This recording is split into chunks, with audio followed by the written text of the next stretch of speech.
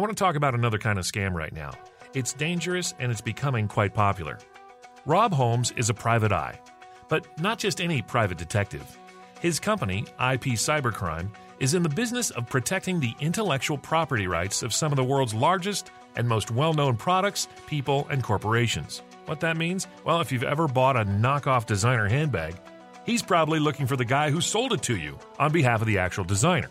Holmes doesn't usually investigate employment scams, but a couple of years ago, one of his customers got wrapped up in one. Yeah, it's very interesting because when people call me, it's usually because of a trademark issue. We had a client whose trademark was being used online. In this case, it was a well-known soda company he was working for.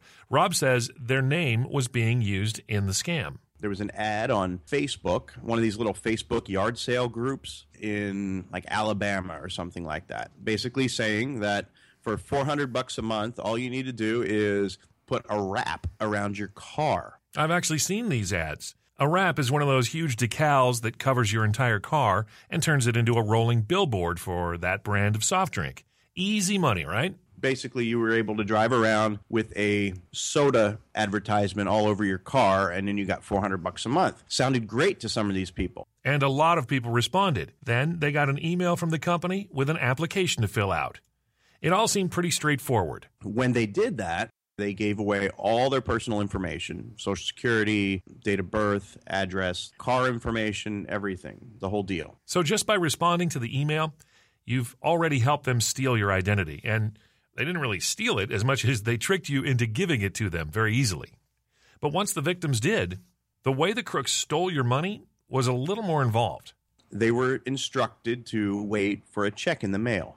Once they got the check, the instructions were cash the check at your bank. You take the $400, pocket the $400, then you wire the remainder to a specific person who is the quote-unquote vendor who's going to be putting the decal on your car. Except for one little wrinkle.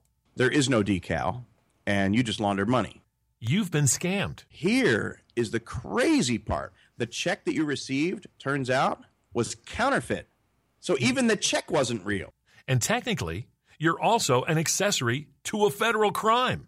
Now, Rob says in his experience, he's never seen any of the victims get charged. But there are plenty of instances where the innocent people who get wrapped up in this end up getting charged and actually serve jail time. These people are really dirty. No kidding. It's really sad, too, because when you look at these work-at-home scams, they really do target the poor. They target the poor, the people who are out of work, people who are looking for a little bit extra cash. They have kids, and that's why I felt it was really, really weird. You know, and obviously it's great pickings on these little yard sale Facebook groups. And what about Facebook, Rob? I mean, can't they enforce any of their rules to keep these scammers out? They do enforce very well. But what will happen is they'll post one of these scams. Facebook will take it down a day or two later. Within that couple of days, they'll have their batch of victims, and then they'll just post another one. Enforcement is there, but it's a whack-a-mole game because the bad guy just keeps popping up in some other area. And do we even know who these bad guys are? Yeah, they're people in Cameroon and Nigeria, believe it or not. Oh, and speaking of Nigeria, did people really fall for those letter from the prince kinds of cons? Yep. Really? Yep.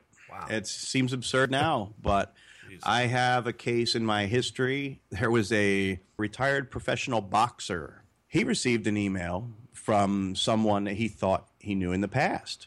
Because he didn't have all his faculties, he just thought he knew the person, so he wired the money. And no kidding, this was the athlete's wife who ended up hiring us.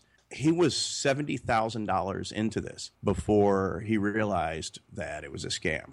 All right, so having worked a bunch of these cases by now and seeing how they go down, seeing the ease with which these criminals can sucker the victims, what advice do you have, Rob, for people who are trying to avoid, getting pulled into one of these kinds of scams? Don't ever give your personal information to anybody online. I mean, it's a scary world.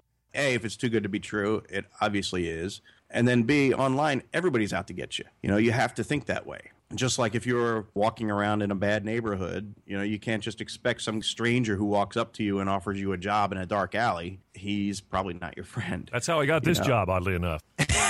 Well, that's a good thing. You know what? Once in a while, you're that 1%. Okay. All right.